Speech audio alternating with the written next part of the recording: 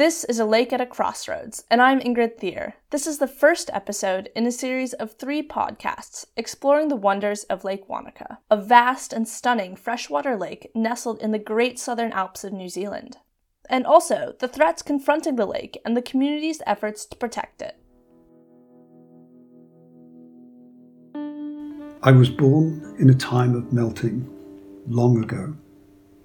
Water rolled off the peaks around my home, forming the tiny rivulets, streams and vast rivers alike, and eventually collecting in my valley, which itself had been slowly carved by a glacier. And as it walked, over many thousands of years, an abundance of life surrounded me. Vast forests, multitudes of fish, and countless birds were just a few of my companions. And after many years, humans reached my shores. I offered up the bounty of my waters to them, just like I had to the birds, fish and plants. My new neighbours came and went with the seasons. However, they ushered in an era of change, burning the forests around me and changing my well-being. And I, along with my inhabitants, adapted, and we found a new normal. Yet more change was on the way with the arrival of more humans, and just as those before them, they brought new creatures and ways of life. They settled on my shores, they farmed the hills around me, and mined the surrounding valleys for precious metals. These people dramatically altered the landscape, and once again, my unique chemistry and in turn changed the ecosystem I cared for. Nevertheless, it is said that I remain in better health than many of my brothers and sisters. I'm not opposed to change, but there are many threats to my health and the very existence of the innumerable creatures who call me home, including humans. I am Lake Wanaka, and I am New Zealand's 4th largest lake, covering an area of 192 square kilometres with an average depth of 300 metres. Now there's a proper introduction. As you may have guessed, that wasn't actually Lake Wanaka talking. But this lake is often described as the centerpiece of the local landscape and affects the lives of all inhabitants of the area to the point that the lake itself can be seen as another member of the community, deserving of our respect and protection. As said in its introduction, Lake Wanaka is a very large, very deep alpine lake on the South Island of New Zealand. It formed when the last ice age ended, over 10,000 years ago, before any human occupation of New Zealand. So, how do we know the history of the lake as our little story told it? Another name for this study is called paleolimnology, which is, limnology is the study of lakes and freshwaters, and paleo, your listeners might be aware, refers to like history or prehistory.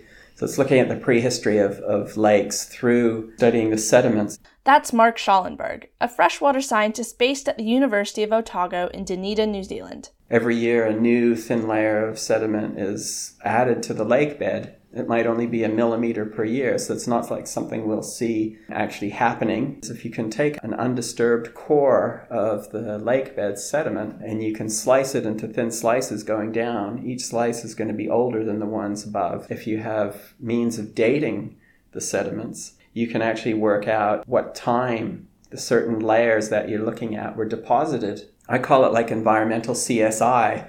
It's sort of, it's like a crime scene, but there's no crime. There's just evidence. And you're looking at, little bits and pieces of evidence that aren't the full picture, but they can, with some clever analysis, they can tell you something about what the picture was like in the past and what actually happened before people were there to record it.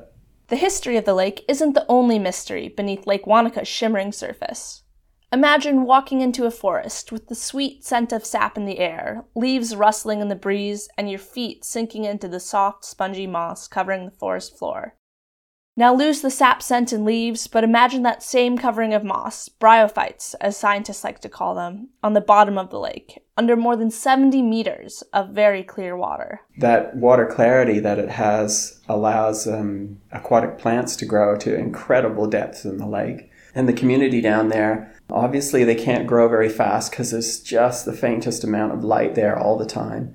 And so it's only the most slow-growing species that can survive down in the deep waters of these lakes. And these species generally are mosses and liverworts and the kinds of plants that you find in a deep, dark forest growing on the forest floor. And that's quite astonishing to have communities like that in a lake growing from 50 to 70 meters of depth. It's not something that you see in every lake by any means. It's quite a rare thing. If we travel even deeper, all the way down to the bottom of the lake, more wonders await. So these lakes are very what I call physically driven, and there's some really interesting features that come out of that. And one feature is that these big rivers that flow into the head of Lake Wanaka and similar lakes in the South Island are cold rivers that come often from glacial meltwater or snowpack melt. So the water is very cold and it often has a lot of sediment associated, and that makes that water very dense. When this really cold water enters the lake at the river outflow to the lake, what it tends to do if the lake is warmer than the river, which it most of the time is, this cold water, because it's denser, will plunge and basically follow the contour of the lake. It wants to sink below the less dense water. And that sinking creates these interesting underwater channels in these lakes, which can be extremely long and deep and broad as well. Basically, these canyons that are carved into the soft lake sediment. So, there's some pretty cool stuff going on in the lake that most people don't know about. Yet Lake Wanaka still has a special place in many people's hearts, including the Maori, the indigenous people of New Zealand. My name is Tania Brett. My family is of Ngāi Tahu descent, and we are local mana whenua of Wanaka. And I'm connected through Wanaka through my ancestors as well. Our ancestors lived on the shores of Lake Wanaka and also up at the neck of Lake Hawea. They not only use this area as mahinga kai, which is like a food gathering place, but also to trade greenstone. And Wanaka's original meaning is a junction or a junction point where our ancestors and Māori used to travel through Wanaka. Philosophy for Māori believe everything is connected through whakapapa, and that includes the sea and the rivers and the lakes. Māori believe that all living things are interrelated and dependent on each other through this complex whakapapa system. So if there's something out of balance or it shifts, then it puts everything else out of balance. And so that's where water comes in half of it is if it's out of balance or something's not right, then the whole ecosystem's out of balance, and then the whole kind of whakapapa is out of balance. Because it's so interrelated to everything, it's not just water for Māori, because the whakapapa line is not only spiritual, but there's the cosmology as well behind it, and then you've got the stories and the whakapapa. So it's all interrelated to each other. It's quite deep and meaningful for Māori on different levels.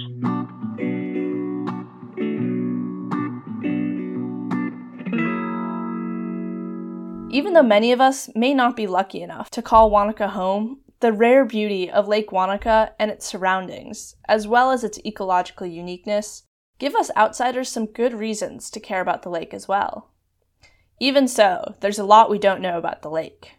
In Mark's words, we actually don't understand how the lakes function very well. We've been doing bits and pieces of research on the lakes over the years, but to build a real solid picture of how a complex system like a lake functions requires quite a lot of dedicated research. This lack of knowledge about the lake's specific functions doesn't just represent new scientific mysteries waiting to be discovered, but actually has a much darker side. If we don't understand how our actions have affected the lake and will continue to affect the lake in the future, how can we hope to protect it? Here's a brief preview of episode 2. Often what happens is that our special lakes and other components of the environment don't get a lot of attention until they become degraded. And then people realize, we've lost something really special. How can we fix it? And the fixes are usually extremely expensive and painful as well. A scientist working with the Citizen Science Project with children discovered raw sewage being drained into the lake with consequent high levels of E. coli in one of the most favoured swimming areas in the lake. So it all comes back to, what do we really mean by a pristine lake?